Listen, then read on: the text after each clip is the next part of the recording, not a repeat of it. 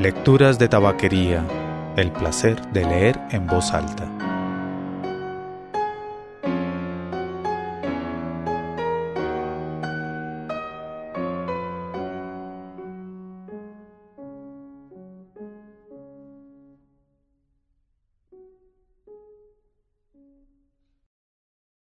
Soy Mauricio Duque Arrubla. Usted escucha Lecturas de Tabaquería, el podcast de lecturas en voz alta. Retomamos la temporada que inició en octubre de 2021 con la primera grabación de 2022. Si tiene algún comentario o alguna sugerencia, una sugerencia de algún escritor, algún texto, alguna escritora, algún tema, puede enviarla a mauricio@lecturasdetabaquería.com. En la temporada anterior leí el primero y el segundo capítulo de La tejedora de coronas de Germán Espinosa. Cada capítulo de este libro es una sola frase, solo tiene un punto que es al final del capítulo, todo lo demás son comas, y es una especie de reto leerlo.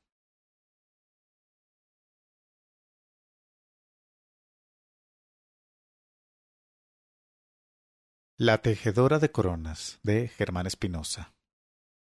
3. De dos cosas no pude nunca convencer al joven Pierre Charles Lemonnier, cuya asistenta fui por casi 5 años, y son, la primera, aquella que hacía referencia a la distorsión del tamaño real de los países en las proyecciones de Mercator, donde un lugar situado a 80 grados de latitud parece con una superficie 36 veces mayor que la verdadera, de forma que los territorios tropicales quedan risiblemente minimizados, mientras los templados y polares se agigantan majestuosamente, lo cual ha creado en la fantasía nórdica un espejismo de superioridad. Y la segunda, aquella concerniente a la existencia del planeta Genoveva, que él se empeña todavía en considerar como estrella de sexta magnitud, con desprecio de los argumentos de Federico, los cuales me tomé el trabajo de exponerle en detalle,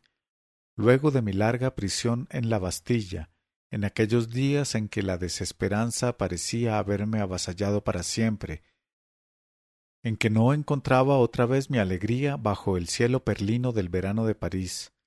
en que me refugiaba como un fantasma gemebundo bajo la nave inmensa de la Catedral de Notre Dame, en cuya magnífica fachada de arquivoltas con hileras concéntricas de estatuas, en cuyo rosetón coronado por una arquería con tracerías entrecruzadas, nuestro amigo Tabarot creía encontrar una maqueta del universo, y eran largas mis conversaciones con el joven astrónomo durante nuestros paseos familiares a orillas del Sena, o por vecindades del Hotel Carnavalet, o en esas noches populares y diáfanas de la plaza de Luis XIV, pero Lemonnier se hallaba a tal punto compenetrado con las ideas en boga sobre la condición degenerada de los habitantes del Nuevo Mundo y su manifiesta inferioridad en la escala humana, que la sola sugerencia de la aparición de un talento científico en las Indias lo hacía desternillarse de risa. Actitud plenamente compartida por su maestro, el profesor Maupertuis. Ese hombrecillo regordete y genial, unos 20 años, ¿quién lo dijera?, unos 20 años menor que Federico, que desde la Academia de Ciencias y en sus libros sobre cosmología y astronomía náutica defendió los puntos de vista de Newton en contra de la opinión de los casinistas, vale decir que, de haber podido conocer a Goldtar, al astrónome américain, como decía entre risas, habrían hecho muy buenas migas y acaso hubiesen acabado trabajando juntos y, quizás, la presencia de Federico en Europa habría barrido con aquellas insidiosas teorías sobre nuestra inferioridad.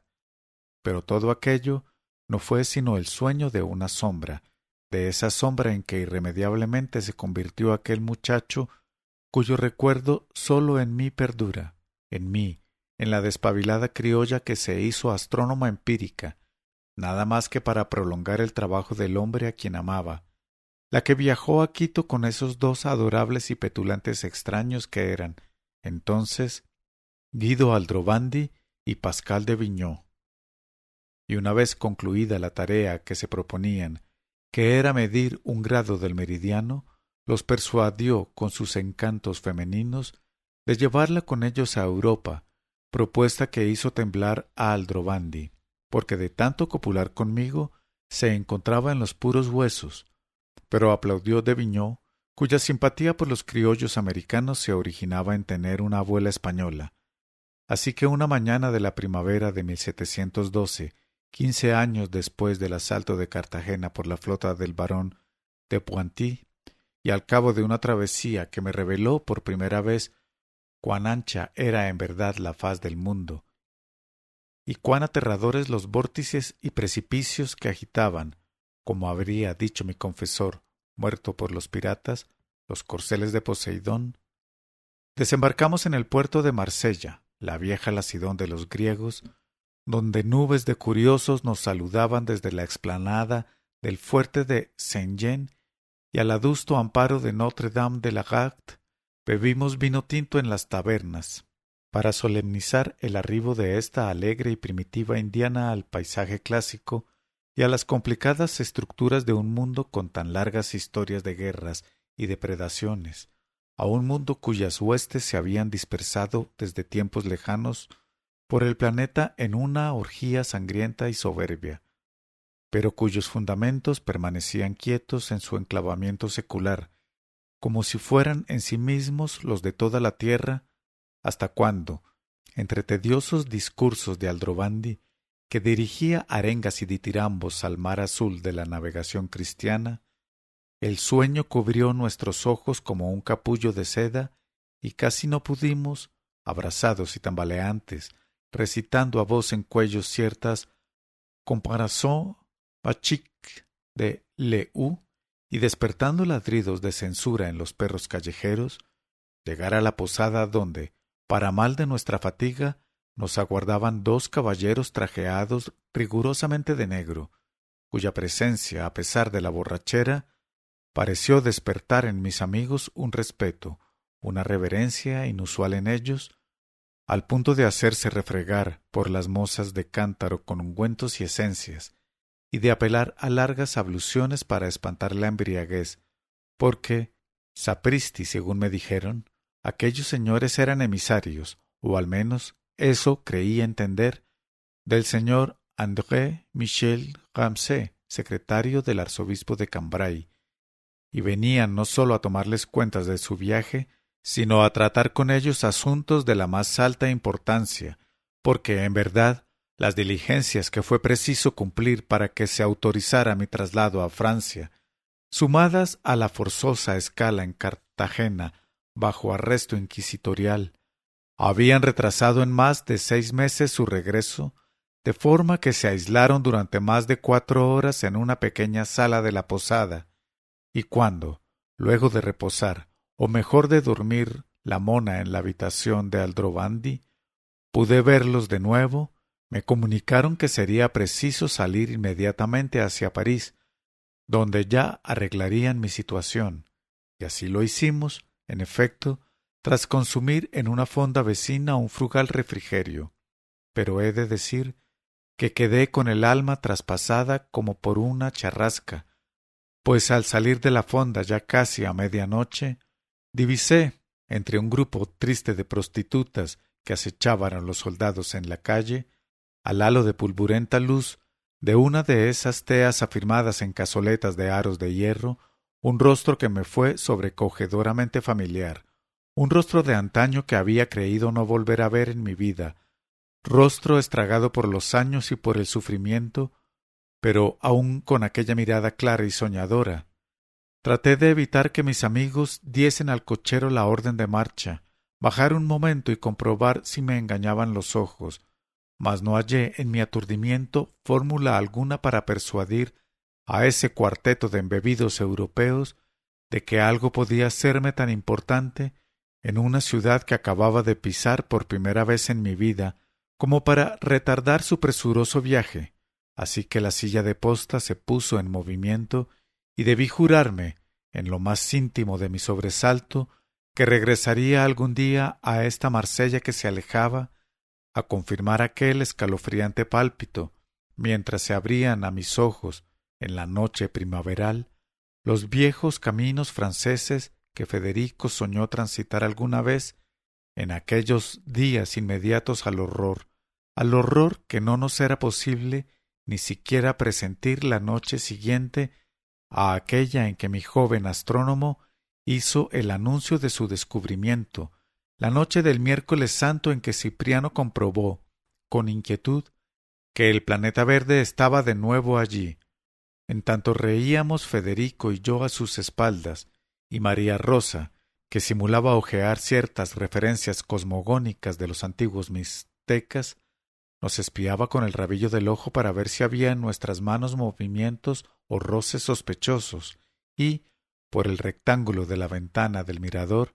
el cuarto creciente daba esa sensación de hinchazón propia de los días inmediatamente anteriores a la luna llena,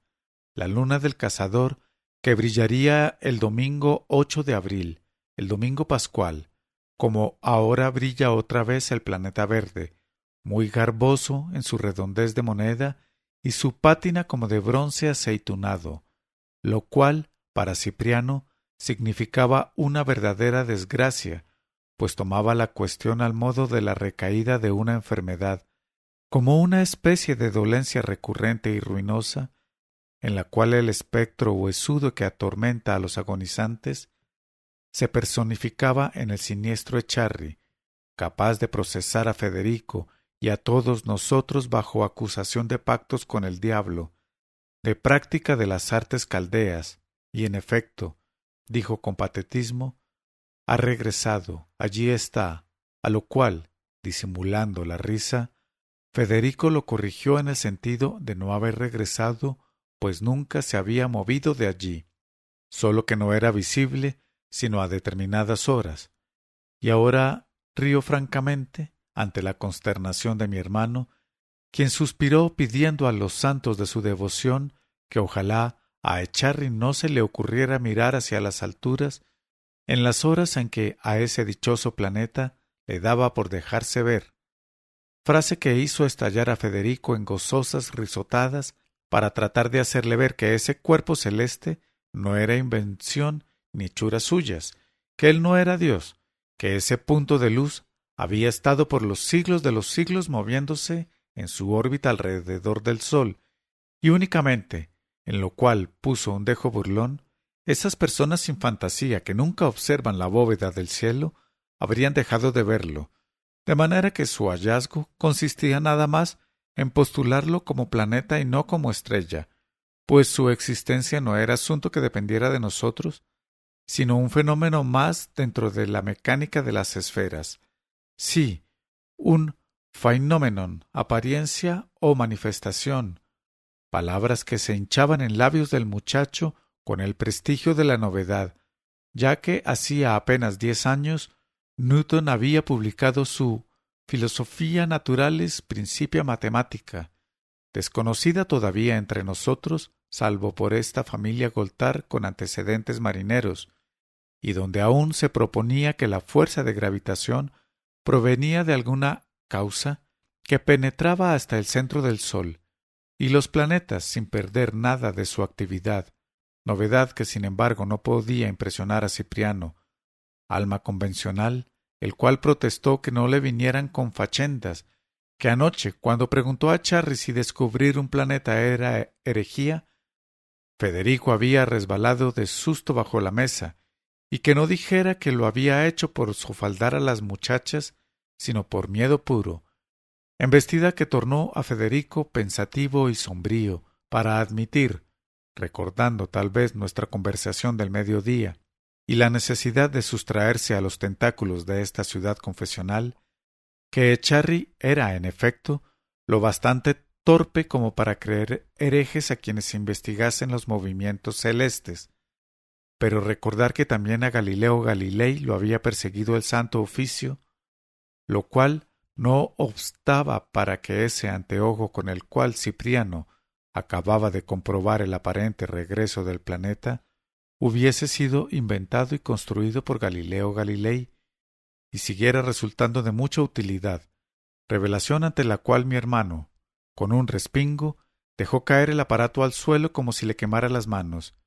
y Federico debió reconvenirlo con los ojos antes de recogerlo él mismo y examinarlo por ver si había sufrido daño,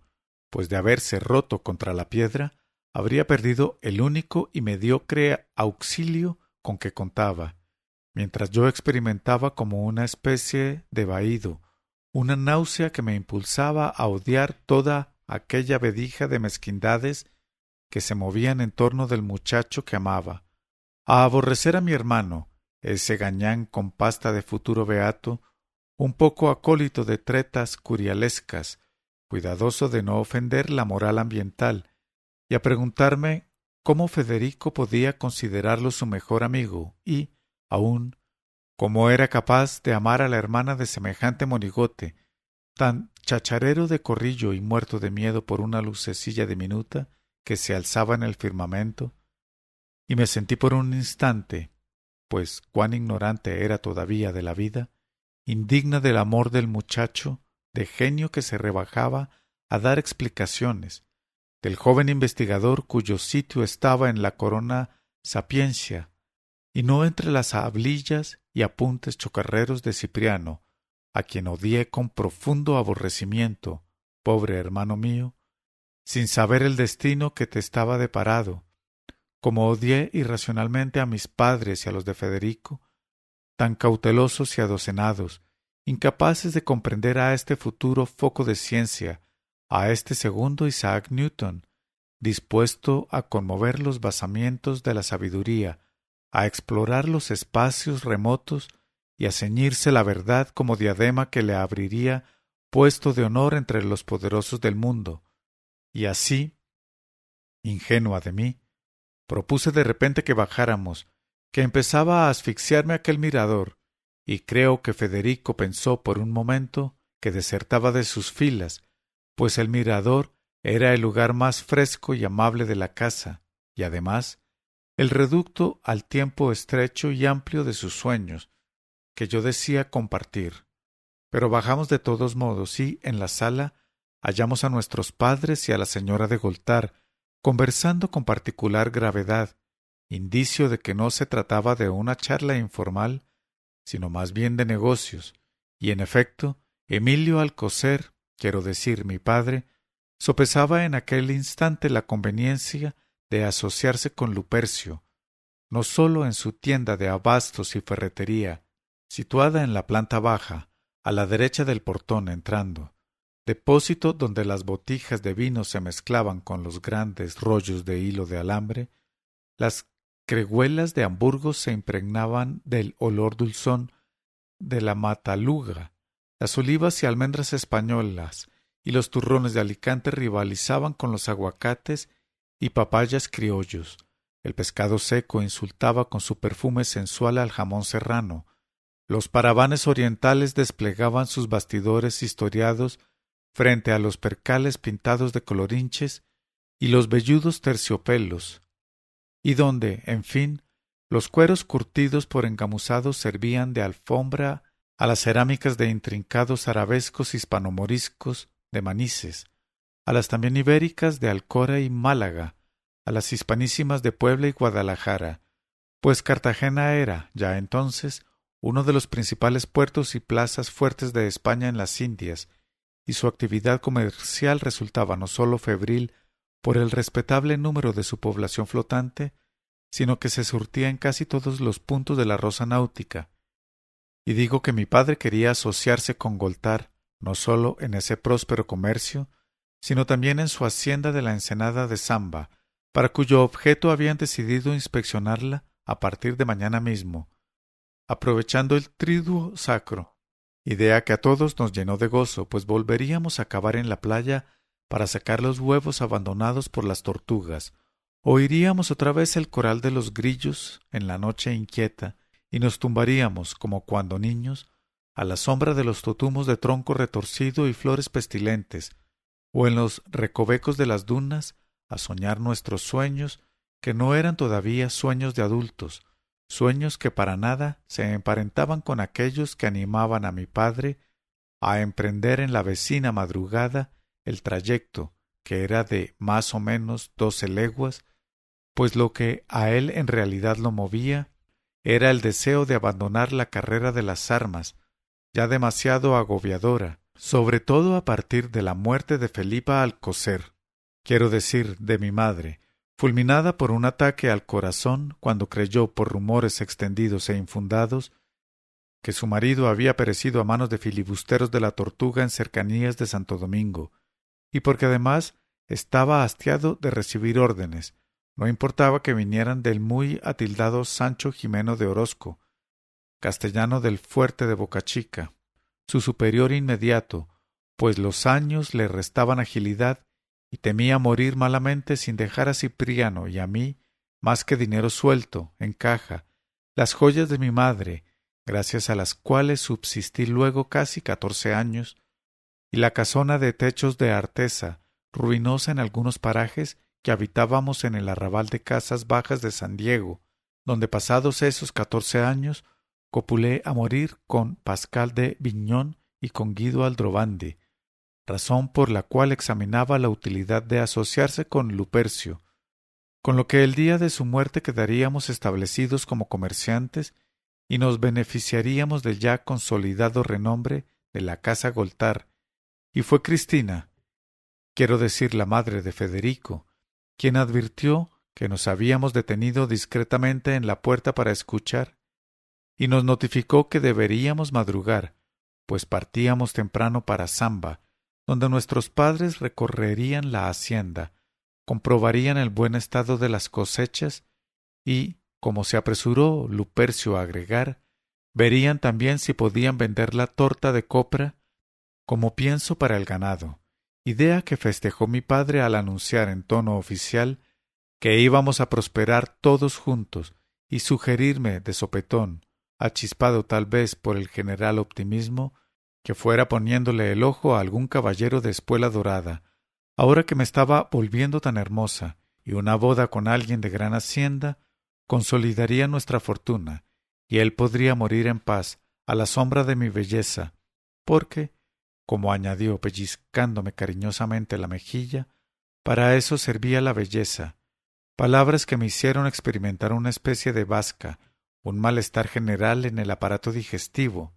pero me contuve para no dejar ver mi repugnancia, mientras los mayores, sin comprender que me había sentido puta en las frases de mi padre, sonreían embelesados, como satisfechos súbitamente de la vida y del destino,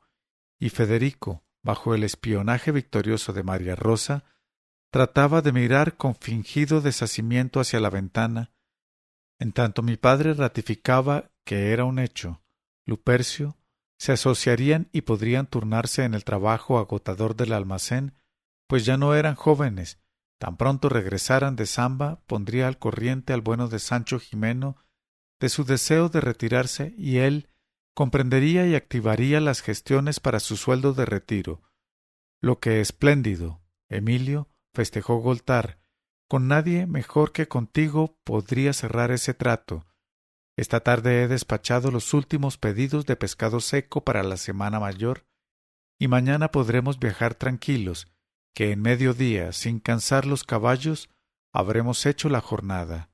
Y luego un buen baño de mar, el puchero de sábalo, y a recorrer la hacienda, pero a propósito, muchachos, había que ir a las cuadras y avisar a Bernabé que partíamos a eso de las 5, para que tuviera preparadas las bestias. Así que atravesamos el patio sembrado de olorosos y copudos toronjos, traspusimos el más fresco de sus parajes, donde globos de grosellas pendían incitantes, cubiertos por festones de hojas entre las ramas mecidas por la brisa, y entramos en las cuadras, donde Bernabé, que tendría la edad de Cipriano, pero era un negro muy corpulento, hijo de viejos esclavos de los Goltar, se bañaba completamente desnudo junto a un aljibe, lo cual, por su condición de esclavo, no podía ser motivo de escándalo, ya que con los negros el pudor no interesaba, se les paseaba desnudos por las plazas para herrarlos. Así que María Rosa y yo pudimos examinar a nuestras anchas toda su anatomía, pues nadie se ruboriza al ver en pelo a un caballo, y aunque la Iglesia aceptara de muy atrás la presencia en los negros de un alma insuflada por Dios, aquello no era dogma de fe, y las buenas gentes preferían hacerse las de los oídos sordos, de modo que saboreamos a nuestra guisa todas sus vergüenzas, que él, por tradición africana, nada hizo por ocultar, y yo en la bañadera, aquella noche de tempestad, cuando todo estaba consumado, y las gentes se convulsionaban aún al recuerdo del horror vivido, evoqué, entre la caricia del agua, aquella anatomía de gladiador, y ese solo pensamiento, a despecho de los mugidos del trueno, me sumió de nuevo en la batalla, de antemano perdida, entre la imagen de mi confesor, muerto por los piratas, previniéndome contra las acechanzas del demonio, y el agua que jugueteaba por mis entrepiernas, acariciando la superficie exterior del horno comprimido por mis muslos, ahogándolo en su hielo, pero renovando sus rescoldos con el tacto líquido, y yo, tratando de conducir mis pensamientos a algo menos profano, me envolví en la espuma sucia y me coloqué a la defensiva como si alguien, el peludo y feo Satanás, se aprontara otra vez a violarme, y estregué suavemente la toallita sobre mis tetas surcadas ahora por una red de venas delgadísimas y azules, y tarareé una cancioncilla de mi niñez. Pero llegó el momento en que debí introducir la espuma por el declive del pubis, entre las piernas ya temblorosas, piernas de agonizante, y torturé la imaginación tratando de pensar en episodios bíblicos y en la santa de mi devoción, la mártir Genoveva de Brabante, esposa del conde Sigfrido, agraviada por el intendente Golo, pero el recuerdo de la desnudez de Bernabé, de la desnudez de Federico, era demasiado fuerte y, al igual que los días anteriores, ya tenía la mano demasiado próxima a aquel lugar cuyo nombre real todavía ignoraba, y era preciso refregar allí, sí, a toda costa, y a la hembra desamorada, tralá, a la adelfa le sepa el agua, tralá, la, mas fue un acto angustiado que sólo trajo soledad, ardiente soledad, donde el rostro de Federico se agigantaba y se lloraba, de ojos para dentro, por la fatalidad de unas nupcias imposibles, de un lecho eternamente solo y fantasmagórico, ese lecho que años después colmé de astrónomos de toda catadura, astrónomos imaginarios o simples aventureros con cierta información sobre orientación náutica, que de semestre en semestre, a veces de año en año, conocía a bordo de los navíos mercantes, con quienes copulaba a la vista de otros en las literas de los camarotes, cuando las beatas de mi vecindario empezaban a tacharme de impiedad, pues demasiado a menudo pretextaba encontrarme en mal estado de salud para rehuir la obligación de ir a misa los domingos, y los amigos de mi padre insistían en que debería conseguir marido, sin pasar por alto que muchos de ellos, los menos afines conmigo como suele ocurrir, se consideraban mi marido ideal, el que podía protegerme del mundo, o sea, precisamente, de aquello de lo que ya nadie podía protegerme, porque el mundo se me había entrado como un huracán en mi humanidad, me había saqueado para hurtarme todo lo que no estaba dispuesta a ofrendarle, dejándome irónicamente lo que sí quería sacrificarle, de suerte que ahora no tenía por qué vivir para mí, sino para el mundo, ante el cual debía quedar a la postre vacía, como odre sin vino, como acerico sin tripas, pero no para el mundo de ellos, de los amigos de mi padre, que con suculentos obsequios creían poder doblegarme al matrimonio, sino para el mundo integral, como lo había concebido Federico,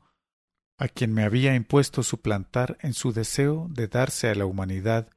y de confundirse así con el alma del universo, que no es, como creían los antiguos, el conjunto de las cosas visibles, sino el de todo lo que conocemos, y de aquello cuya existencia puede presumirse, como los anchos valles y montañas del planeta Genoveva,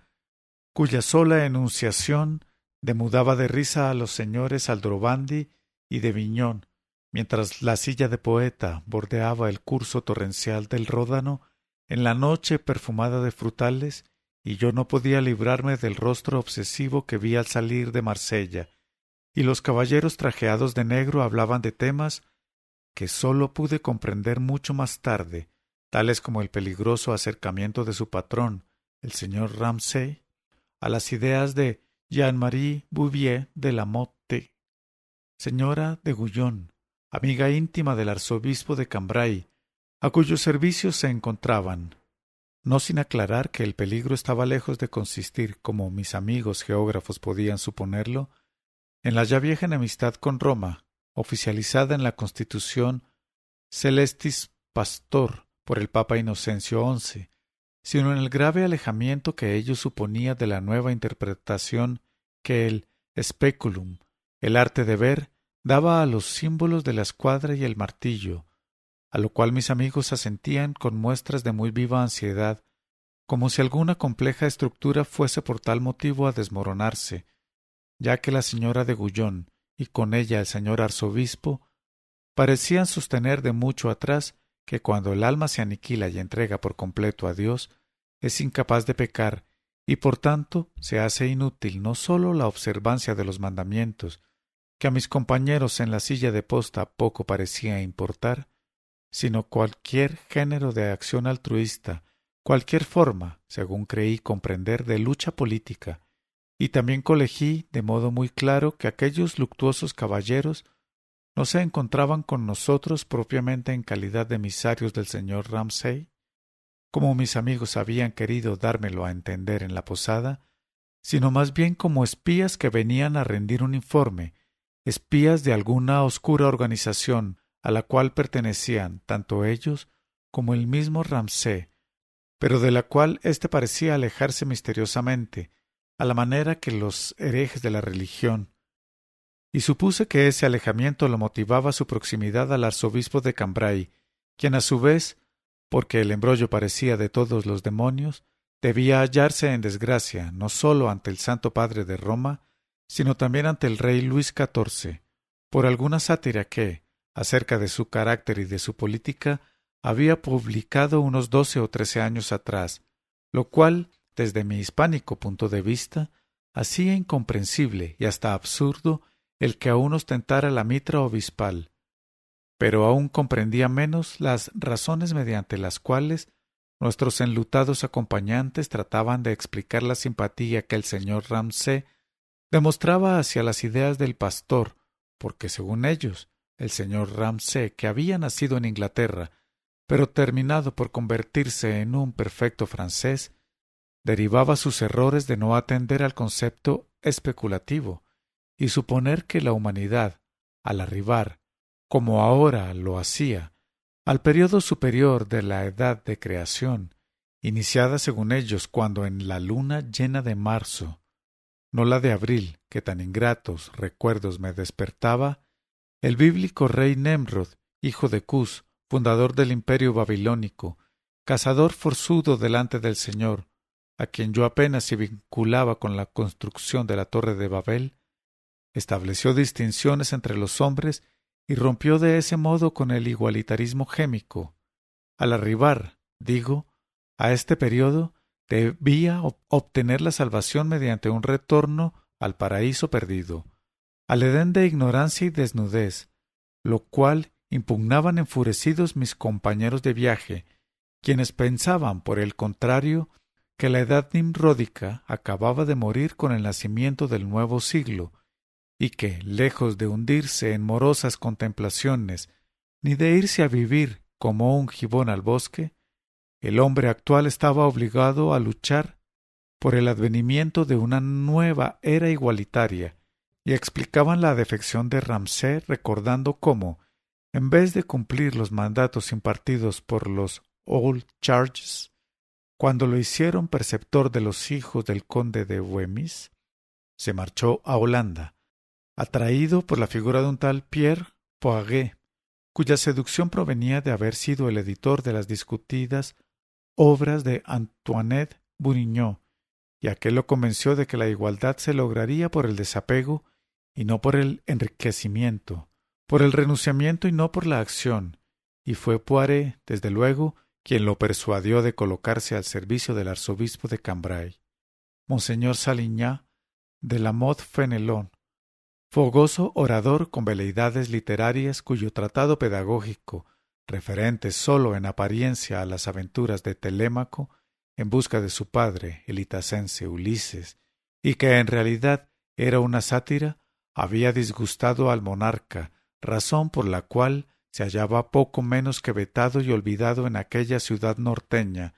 donde alguna vez se formó la Liga Clementina o se firmó la paz de las damas, y yo me olí de pronto que los caballeros trajeados de negro trataban de convencer a Aldrovandi y de Viñón de la necesidad de asesinar al señor Ramsay, antes que la organización, por culpa de sus teorías alucinadas, cayera en el misticismo del cual habían tratado de sacarla los Old Charges, pues con el siglo XVIII el mundo emergía, o eso creían ellos, de entre las tinieblas de una larga noche, y ahora las ciencias naturales, con hombres tan versados como mi par de amigos geógrafos, y una filosofía de carácter racionalista y dinámico,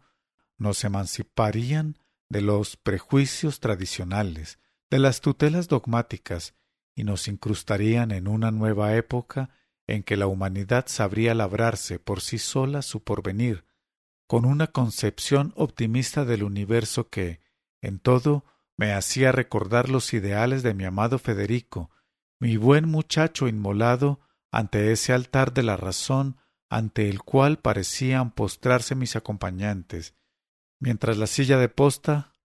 avanzaba por la noche de Francia, que ahora apretaba la sombra de los robles,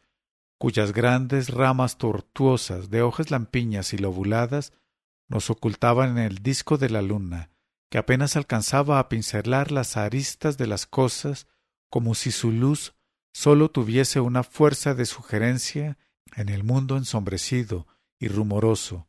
y yo me fui adormeciendo, y se borró Europa de mi mente, y se esfumaron el señor Ramsay y el señor Fenelon, y se difumó la idea de un asesinato inminente, y vi de pronto a Diego de Morales en el claro de la luna, y sentí que lo espiaba desde la sombra, y vi que era luna de cazador, y luego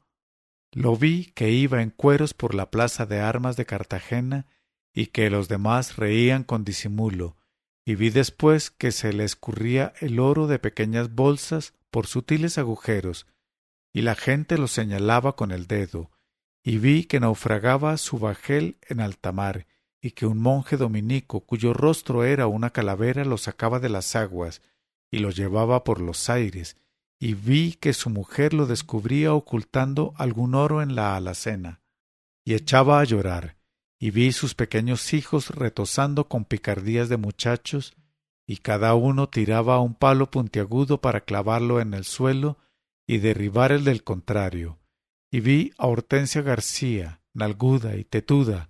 riendo a carcajadas y luego rompiendo a llorar porque desde sus naipes de vitela el rey del palo de oros enrostaba al rey del palo de espadas, que bravas tizonas habría en su heredad, pero mucho metálico en la suya propia, y un enjambre de filibusteros se arrojaba sobre el cuerpo de Hortensia para infamarlo con violaciones sucesivas, violaciones y violaciones por las 12 aberturas de su cuerpo, violaciones y violaciones por la única abertura de su alma, y de pronto la luz me sorprendió con lágrimas de rabia en los ojos legañosos, la luz de primavera francesa, y sentí que quería fornicar con Aldrovandi, hacer con él un furioso amor en presencia de Vignaux y de los enlutados emisarios, pero me habían dejado sola en la silla de posta y desayunaban, parloteando, en una fonda caminera, mientras un mozo desenganchaba los caballos para mudar los tiros, y pensé que ese mozo era francés como Leclerc, el maldito Leclerc, francés como de Viñón, el eximio amante, muy gabacho y franchute el inocente, y hallé que se parecía un poco a Federico, Dios mío, se parecía a Federico, y deseé con intensidad poseerlo, pero recapacité que se indignarían mis acompañantes si así lo hiciese, y posiblemente me abandonarían en aquellas comarcas extrañas, en el imperio de aquel rey Sol que imponía al mundo sus reglas de juego, que se había casado en secreto con la viuda de Scarron, de ese poeta que fue a su turno amante de las dos beldades más renombradas de su tiempo,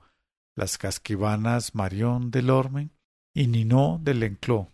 y que en cambio casó con la huérfana, con la paupérrima Françoise d'Aubigné,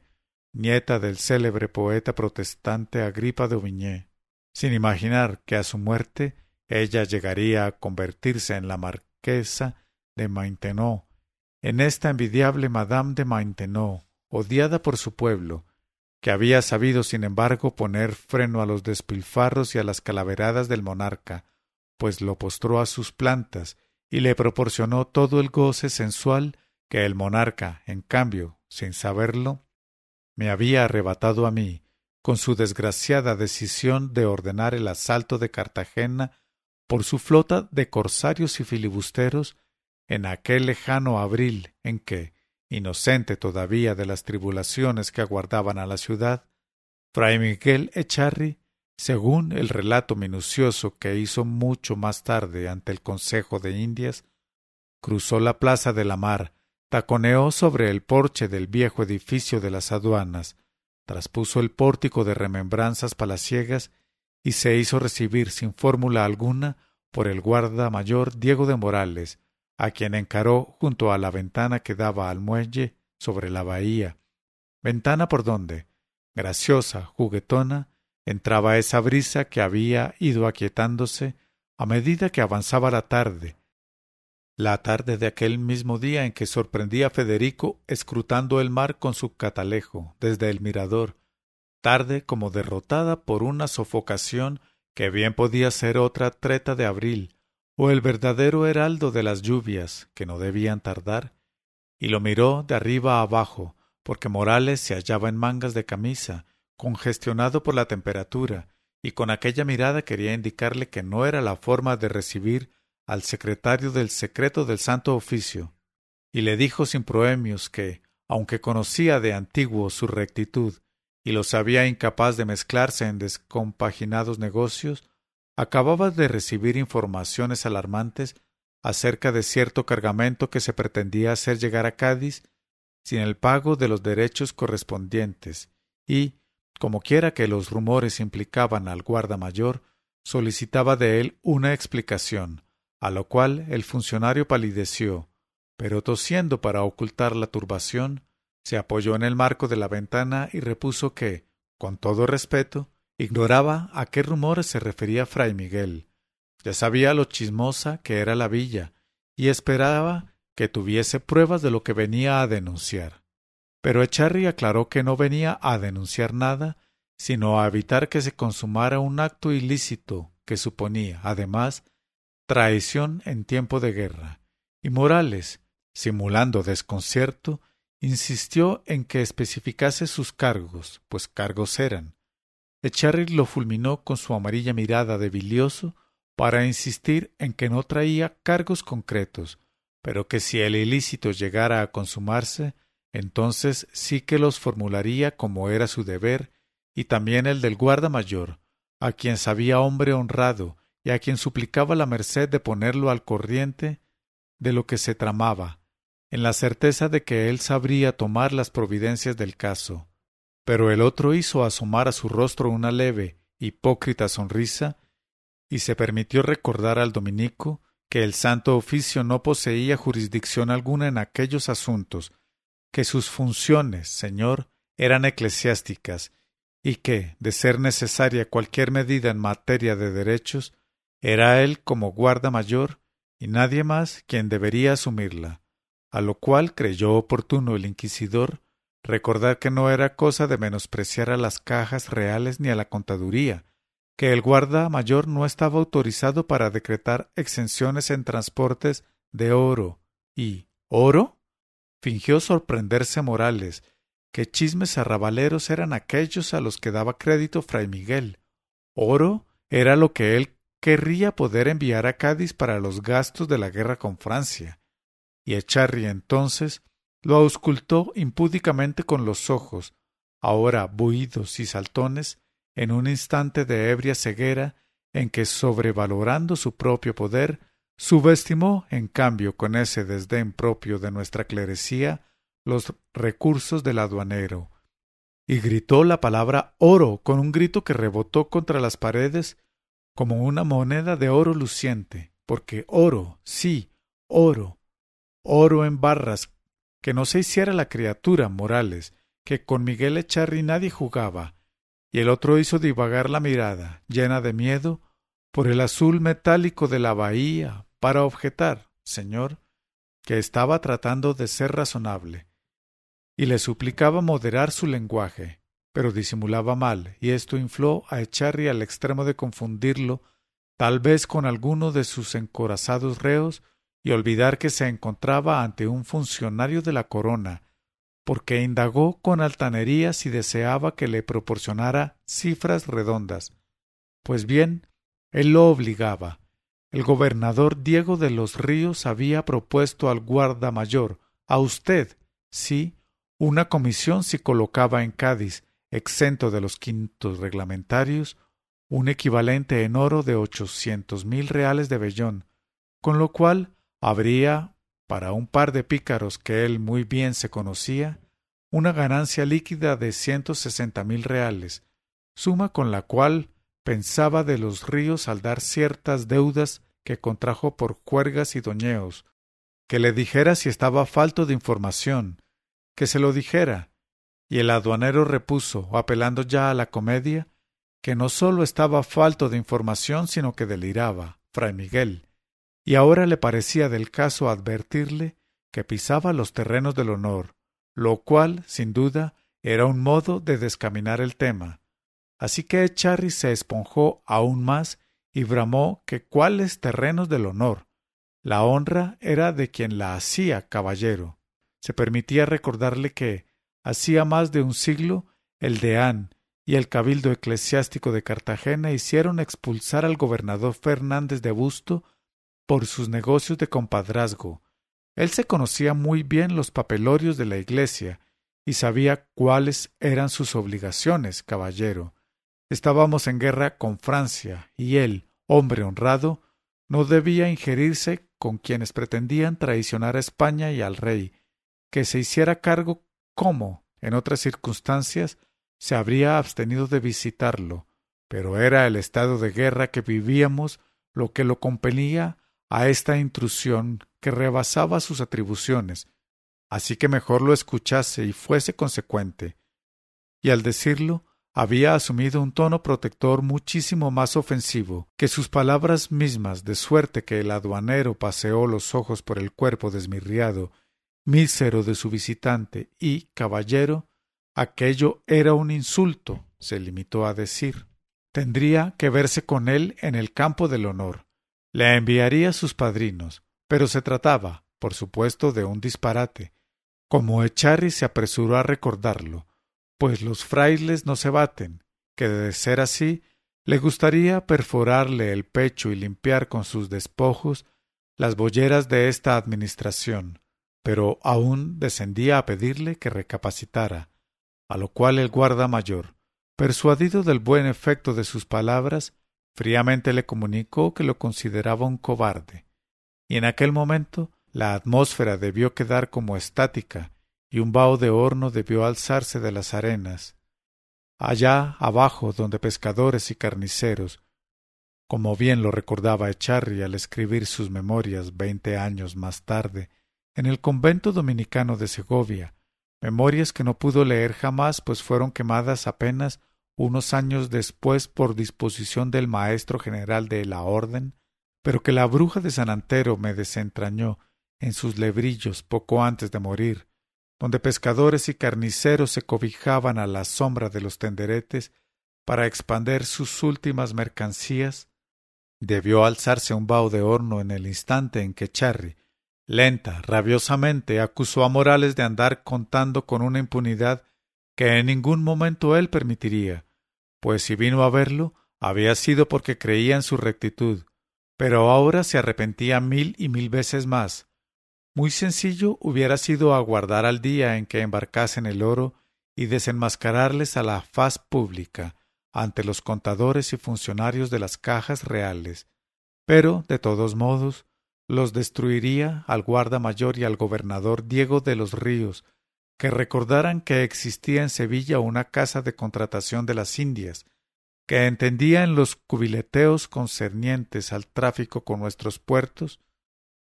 Allá llevaría los cargos y, de ser menester, apelaría al Consejo de Indias y aun al Consejo de Guerra de Castilla, pues se trataba aquí de una traición a España en tiempos de un conflicto armado, y cuando pensaba haber aturrullado para siempre al guarda mayor, de improviso Morales soltó una aparatosa carcajada que lo desconcertó y lo hizo medio tambalear, porque el aduanero a grito herido lo llamó barril de basura e inquisidor de mentirijillas, para asegurarle que él sabía muy bien lo que Fray Miguel tenía contra el gobernador Diego de los Ríos, que no tratara de ocultárselo, chirrión de desperdicios, fiera cobarde, explorador de aguas negras, que no tratara de ocultárselo, porque sabía muy bien cuánto odio albergaba Fray Miguel hacia el gobernador desde cuando éste le birló la querida, y el canonista palideció, por primera vez las manos le temblaron, así que el aduanero pudo ahora no tener compasión. Se puso a caminar grandes zancadas por el aposento, a hablar sin cortapisas, a gesticular frente al religioso que se replegaba más y más contra la ventana, y Morales no sabía hasta qué punto en aquel instante de desesperación imitaba sin proponérselo los solapados procedimientos del bastardo de Fernán Núñez, procedimientos mediante los cuales él mismo había sido coaccionado aquella mañana, y le dijo que era un tramposo, que trataba de arrojarles lodo a la cara cuando era él, Fray Miguel, quien estaba corrupto hasta el tuétano, o por ventura no se acordaba de Hortensia García, ante cuya mención Echarri hizo un gesto de rata acosada. Se diría que iba a saltar por la ventana, porque a lo largo de su vida se había habituado al trato protocolario y lo confundía el exabrupto del aduanero, que seguía preguntándole si recordaba, y cómo habría de olvidarlo, aquel rostro alegre y despreocupado, chirrión de basofia que se había aprovechado de aquella niña, valiéndose de sus prebendas eclesiásticas, monje solicitante, y cuando el gobernador se la ganó en buena lid y le puso casa, pues usted, Echarri, la tenía en un cochitril, juró vengarse de él, lo juró en su corazón. A mí no tratara de engañarme, sapo taimado. Se creía hombre porque meaba en la pared como los perros, que se batiera para meter su cadáver en una cloaca, pero que no me viniera con historias fantásticas de barras de oro y puñados de diamantes. Lo que deseaba era tener una querida sin sostenerla como era debido. Pero ahora te las verás conmigo, falso ministro de Dios, porque si llegabas a pronunciar la palabra oro por el resto de tu vida, te sacaría los trapos a la calle, y ya veríamos quién salía perdiendo. Instante en que el canonista quiso hacerle ver, en tono implorante, que debía estar perdiendo la razón, y el aduanero te sacó los trapos y las tripas, y Echarri apeló a su condición de hombre bien nacido, a lo cual retrucó el guardia mayor que eso lo había sido siempre. Eras tú el zascandil, el cobarde que no osaba batirse en duelo escudado tras sus canonjías, y el inquisidor, en una apelación suprema a la cordura, trató de persuadirlo de que Morales, él no podía comportarse de aquella manera. Una cosa eran los líos de faldas y otra muy distinta el respeto a una patria desangrada.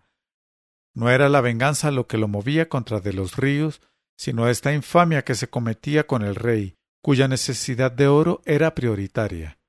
Pero el aduanero parecía ahora poseso. De sobra sabía que, por el momento, el único modo de desembarazarse de Echarri era pulsando las débiles fibras de su miedo, así que desnudó la espada cuya vaina pendía del espaldar de una silla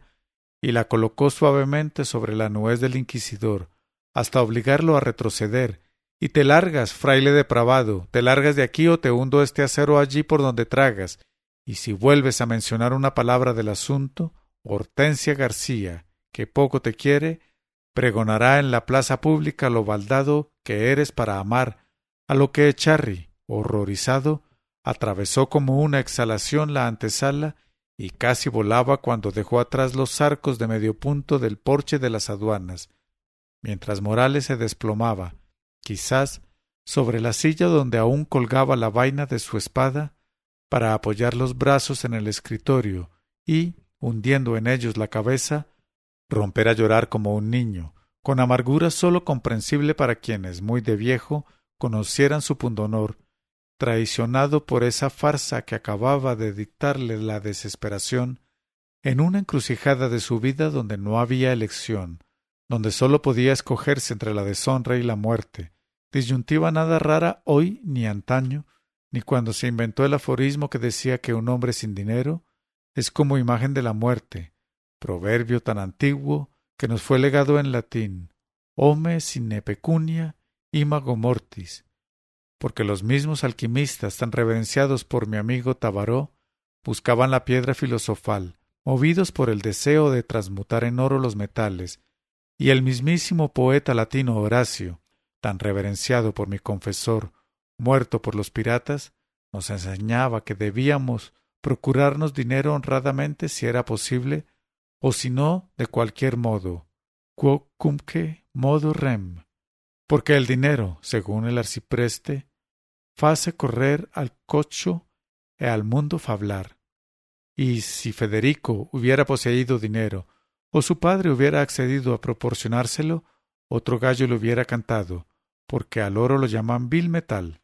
pero es más vil el que no lo tiene, y oro era lo que a mí me hacía falta al llegar a París, aquella madrugada de 1712, en que me deslumbraron sus esculturados frontones, sus columnatas interminables, los puentes amarrados a la Cité como a un navío varado a flor de agua, los esplendores de Saint-Germain, l'Auxerrois, del Pont-Royal, de la Plaza Vendôme, de la Fuente de las Ninfas, de las aguas de Saint-Landry, y me asombraron esos indescifrables gentilhombres de capa de paño oscuro y sombreros de fieltro galoneados de oro que, seguidos de sus lacayos, iban en sus corceles de gran alzada como enseñoreados de la ciudad, mientras el populacho en sus andrajos de colores danzaba en su torno una andanza de abyección y de indigencia, y la miseria en sus rostros daba la impresión de una careta de carnaval, una careta de boca sin dientes, de ojos escurridizos, de pelambres de estopa, y me impresionaron la hermosura un poco siniestra de las tullerías, de los bajorrelieves del Hotel de Liniers, el magisterio sombrío de la Sorbona, y la desolación de esa casa de huéspedes de la calle Saint-Antoine donde Aldrovandi y de Vignó me condujeron, y donde la propietaria, una mujer gorda y muy sucia, me señaló un cuarto tan modesto que daba la sensación de tener uno que salirse para que entrara la luz, con lo cual me agarró una nostalgia dilacerante de mi viejo y vacío caserón de San Diego, con sus ventanas arqueadas como en los ajimeces moriscos, su ancho zaguán que daba acceso al vestíbulo y comunicaba con el patio sabiamente oculto bajo limoneros floridos, cuyas abiertas copas se esparcían en frondas de hojas lustrosas, entre las cuales sobresalían los frutos de verde tirante a pálido, con su lascivo pezón, patio estrechado por arcos sapeados en columnas de breve fuste, como en un claustro mudéjar, donde viví una infancia feliz, donde en sus anchas y frescas habitaciones, cubiertas por grandes vigas de madera blanqueada, lloré de amargura y soledad meses enteros, luego del asalto de Cartagena por la flota de Luis XIV, y en cuyo cuarto de baño aquella noche, mientras el cielo nocturno se desgarraba en súbitas resquebrajaduras violáceas, sentí, a despecho de los temores que aún acosaban mi espíritu, que era preciso refregar en ese lugar, sí, a toda costa, y a la hembra desamorada, tralá, a la adelfa le sepa el agua, tralá, la, mas fue un acto angustiado que sólo trajo soledad, ardiente soledad donde el rostro de Federico se agigantaba y se lloraba, de ojos para adentro, por la fatalidad de unas nupcias imposibles en un lecho eternamente solo y fantasmagórico. Así que salí de la bañadera, me sequé a toda prisa, me cubrí como pude con mis ropas sin ponérmelas y huí por el pasillo hacia mi alcoba, presa de remordimiento y terror en el caserón solitario. Y oí rebramar más cerca el trueno, y vi el fusilazo del relámpago entrarse en un chorro por la ventana que batía un viento siniestro, y me introduje como bestezuela despavorida en la cama, y me acurruqué contra la cabecera, y me puse a temblar de miedo y de frío, entre la oscuridad horripilante, pues había dejado la palmatoria en el cuarto de baño, y entonces oí los pasos que subían por la escalera, pasos intolerables porque me sabía sola en el caserón, y pensé en los espectros de tantos seres queridos que podían andar penando por allí, y les juré mi eterno y cariñoso recuerdo, pero con la condición de que no me espantaran, y elevé a Dios mis preces más fervientes, y ahora los pasos se encaminaban por el pasillo hacia mi habitación, y creí que se me iría el alma en aquel brete, cuando ya no lograba apretarme más contra la cabecera y calculaba la posibilidad de saltar por la ventana, y el solo estallido de los truenos y el deflagrar instantáneo de las centellas eran suficientes para impedírmelo, y los pasos se habían detenido frente a la puerta, cuyos goznes comenzaron a girar lentamente, con un herrumbroso chirrido, y vi entonces la negra figura perfilada contra la claridad del pasillo,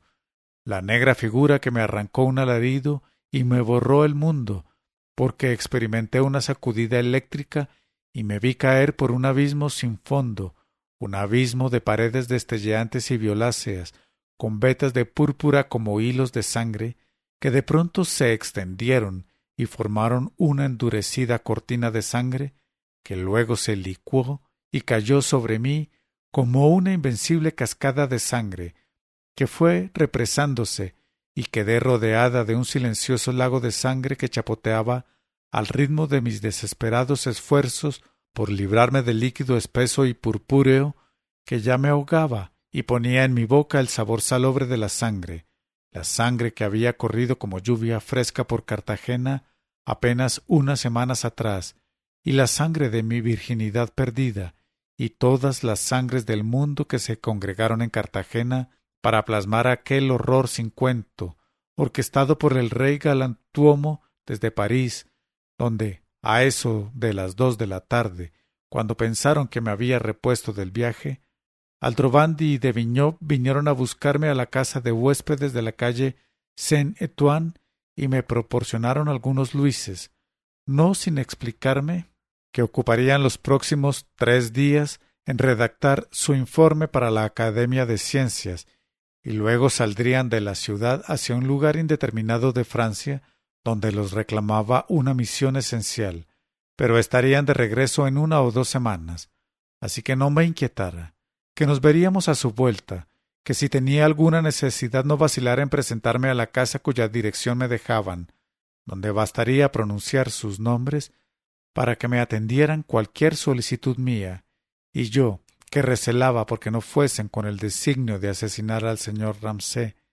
de quien no sabía por qué me preocupaba, les pregunté si no contemplaban el beneficio o la necesidad de hacerme el amor antes de tan largo viaje, pero ellos se excusaron alegando que debían iniciar al rompe la escritura de su informe o no podrían salir de la ciudad el día señalado, y me aseguraron que a su regreso fornicaríamos tanto que se me quitarían por años las ganas de hacerlo, y me besaron de un modo tangencial en la boca y se largaron sin agregar palabra. Entonces me sentí más sola que el primer humano, abandonada en aquel cuartucho donde seguramente se habían cometido varios asesinatos, porque París se me antojaba, sin conocerla todavía, una ciudad muy propicia para cometer asesinatos en la impunidad, ciudad llena de fantasmas de los hugonotes asesinados la noche de San Bartolomé, y me vestí con las pocas ropas que había traído y me fui a deambular por las calles inciertas y pobladas por el crimen y la miseria, donde a cada paso algún perdulario me proponía que me acostara con él, o me pellizcaba las nalgas, o al oír mi acento español, aunque mi francés fuera aceptable. Je m'en fiche. Me preguntaba si no traía oro de América para comprar bellas chucherías, o como yo sabía que la mayoría de los franceses no eran como de Vignon, sino más bien como Leclerc, empecé a temer por la bolsa de dinero que mis amigos me habían entregado, bolsa que llevaba guardada en el seno, y pienso que mis temores se transmitieron de alguna manera a la gentuza que me rodeaba, pues de algún figón surgió un hombrecillo de nariz muy roja, con un gorro puntiagudo de color tabaco calado hasta los ojos, y amenazándome con un puñal me conminó a entregarle cuanto tuviese de valor.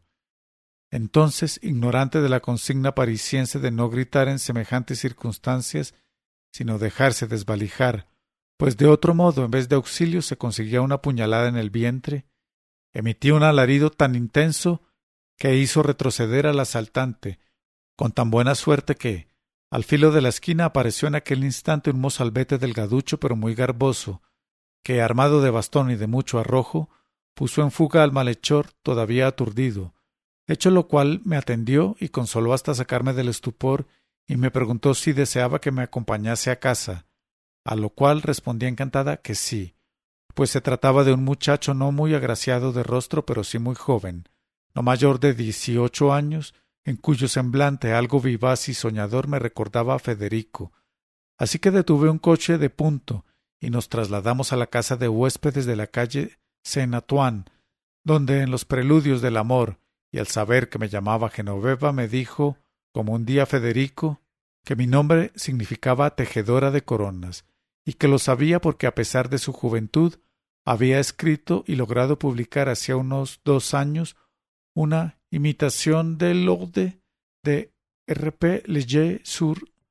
Sainte-Geneviève, particularidad que me obligó a reflexionar en ser aquella la primera vez que hacía el amor con alguien que nada tuviese que ver con la astronomía, ni con las matemáticas, sino con la literatura, según se desprendía de las difíciles materias que precozmente abordaba este otro soñador. Nada ingenuo, a decir verdad, que me dijo ser de París, haber estudiado con los jesuitas del colegio Louis le Grand y llamarse François Marie Arouet.